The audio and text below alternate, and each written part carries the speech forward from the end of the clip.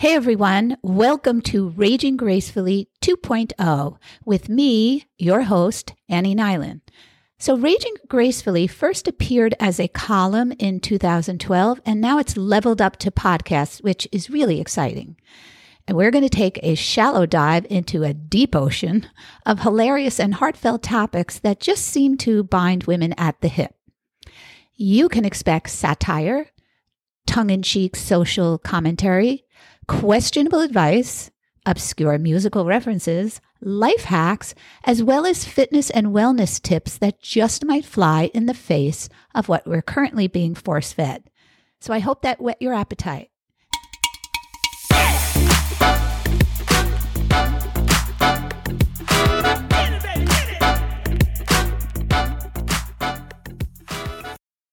Welcome back to Raging Gracefully 2.0 with me, Annie Nyland, your host.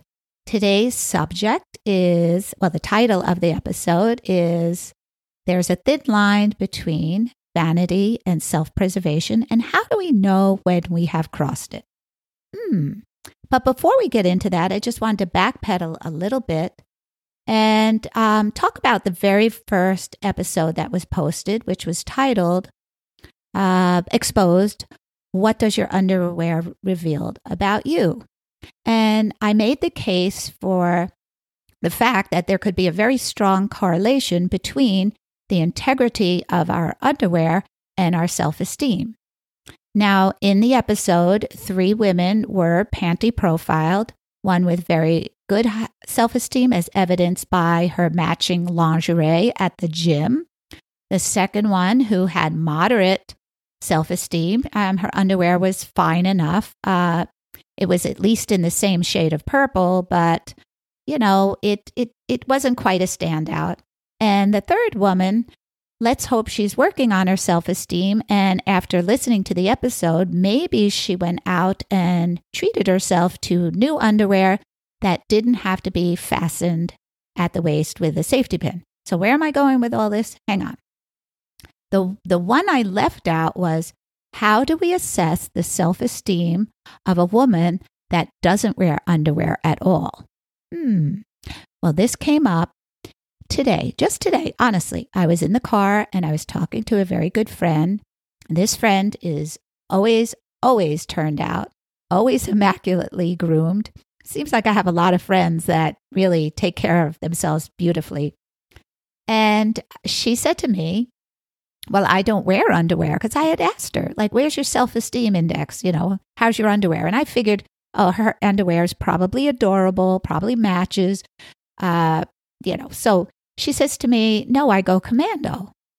Now, my first thought, and I said it to her, was, well, then you must have a lot of laundry. She said, no, not really. She says, but then she followed it up with, well, I don't really know what to compare it to. Okay, fair enough. So I said, you never wear underwear? She says, well, only when I'm wearing a short skirt or it's a breezy day. She didn't say breezy day, I did. So, okay. So, commando. So, what do we say about her self-esteem? Well, I don't know how to assess that, but I will go with the fact that if you're going commando, you definitely have more laundry. But let's circle back to the subject at hand. Vanity and self-preservation. Are the things that we do, our maintenance work, is that motivated by vanity, or is it simple self-preservation because we have good self-esteem and we want to, maintain our bodies? So the question is, when do we cross the line? And I'm not saying that I have any answers. All I hope for is that it makes us all think about where we stand on not just this issue, but other issues. So it might sound a little mean, but I'm taking a little bit of pleasure in the fact that this pressure to look good is now trickling down to men as well. They are doing their hair, they're getting perms, they're getting facial treatments, they're getting their nails done, and don't tell my husband, please don't, but there have been times when he's asleep, I creep up and I put a little bit of Retin-A on his face. And if you think my husband looks good, you can, I'm sorry, I'm taking the credit for that. So by all indications, we as a country, we're obsessed with not only feeling good, but looking good. And I think a lot, we have to turn an eye towards baby boomers because unlike their parents, baby boomers view quality of life as mandatory, not optional. And they want to dress and look the part. They don't want to age. They've kicked limitations of age to the sidelines while wearing their youthful game faces. That leads us into Generation X, which seems to be following suit. Now, for you millennials and Gen Z, I can only offer empathy because I cannot imagine what it would be like when I was younger and was still building self-esteem and was out there, and the pressure to look good was increased tenfold, but you're still kind of in the race. And I'll circle back to that later. I can't imagine what it would be like to have this onslaught of media images.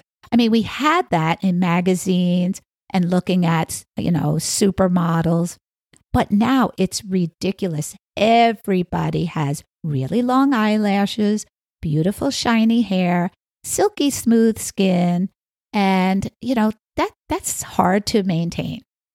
So it's interesting that we as a country, we spent a lot of money on cosmetic and beauty products. In fact, we lead the race in the world, but we only rank 23rd worldwide in a satisfaction with life polls. So right away, that points to a discrepancy.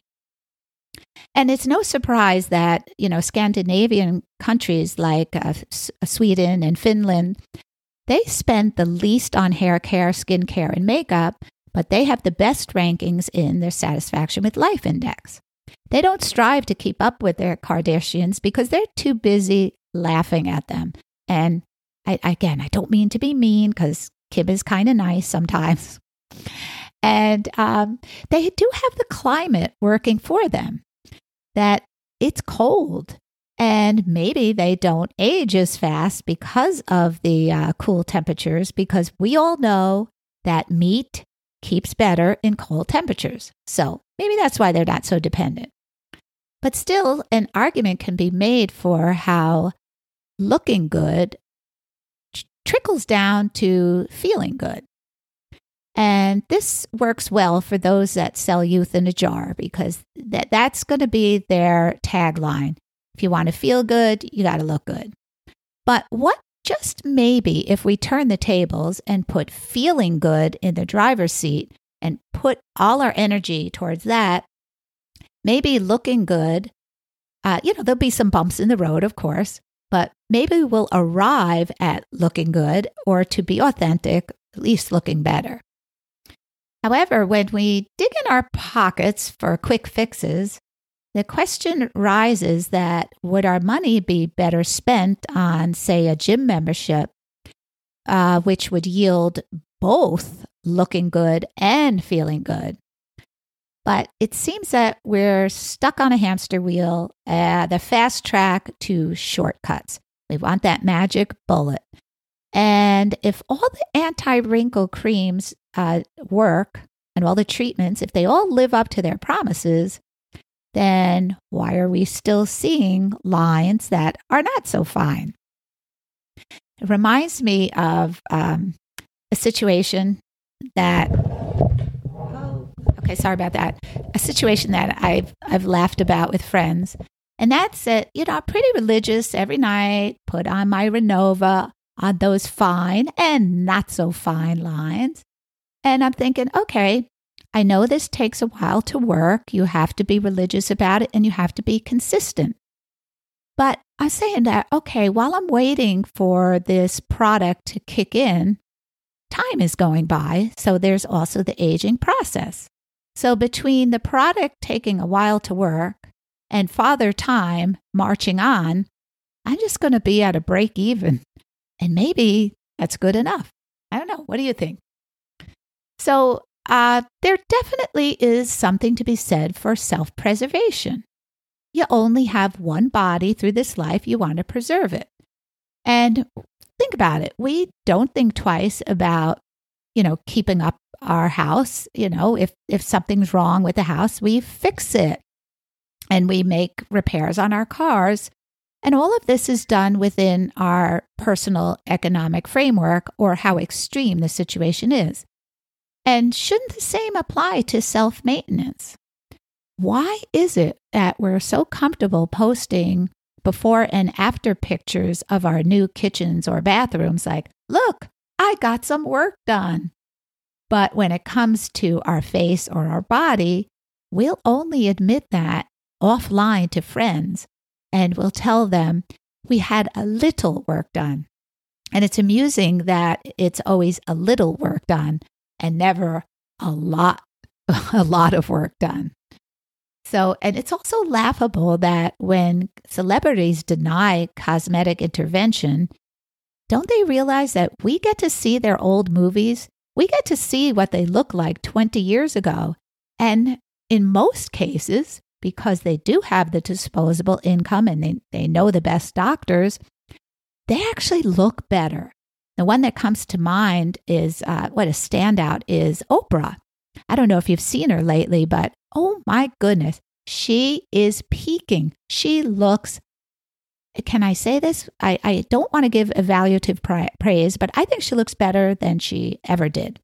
So good for you, celebrities, but stop lying to us. Stop telling us that you never had anything done because we're on to you. So, and also they have makeup artists, they have lighting, they have soft focus. So when we see them, their images, they're going to look good. And sometimes we have to be careful not to set up comparison because I promise you, any of you listening, if you were put in a chair and someone worked on you for 3 hours with your makeup and hair, and then the lighting was strategic and you were shot in soft focus, you are going to look magnificent. And that's a promise. So it does serve us well to ask ourselves some really hard questions. Is our quest for looking good in line with our larger priorities?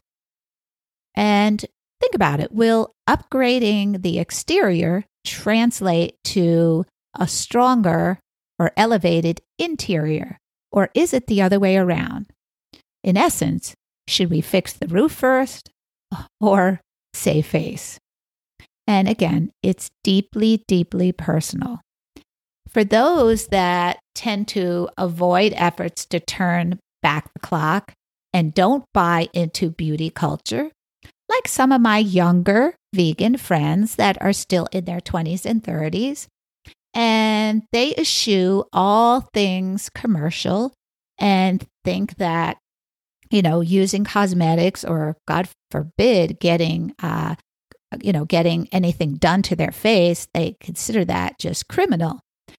So I'm wondering, and I definitely will, when they get older and go back to eating meat, I'm going to see if their views change because I have a feeling they might. I mean, it's very easy when you're young to say, I would never get plastic surgery.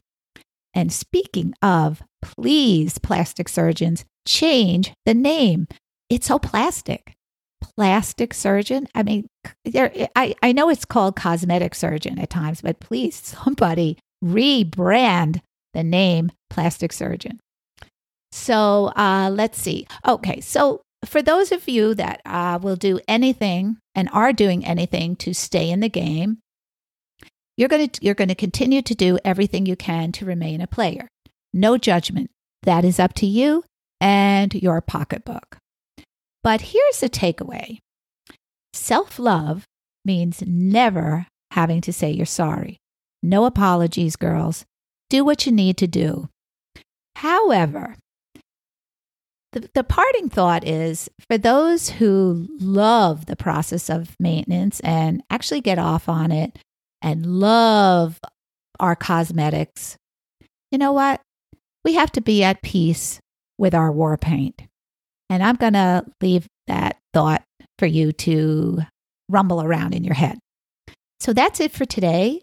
Welcome again to Raging Gracefully 2.0 with me, Annie. And until we speak again, that's it. In a nutshell, Joni. And one of these days, I'm going to let you know what that means. But not today.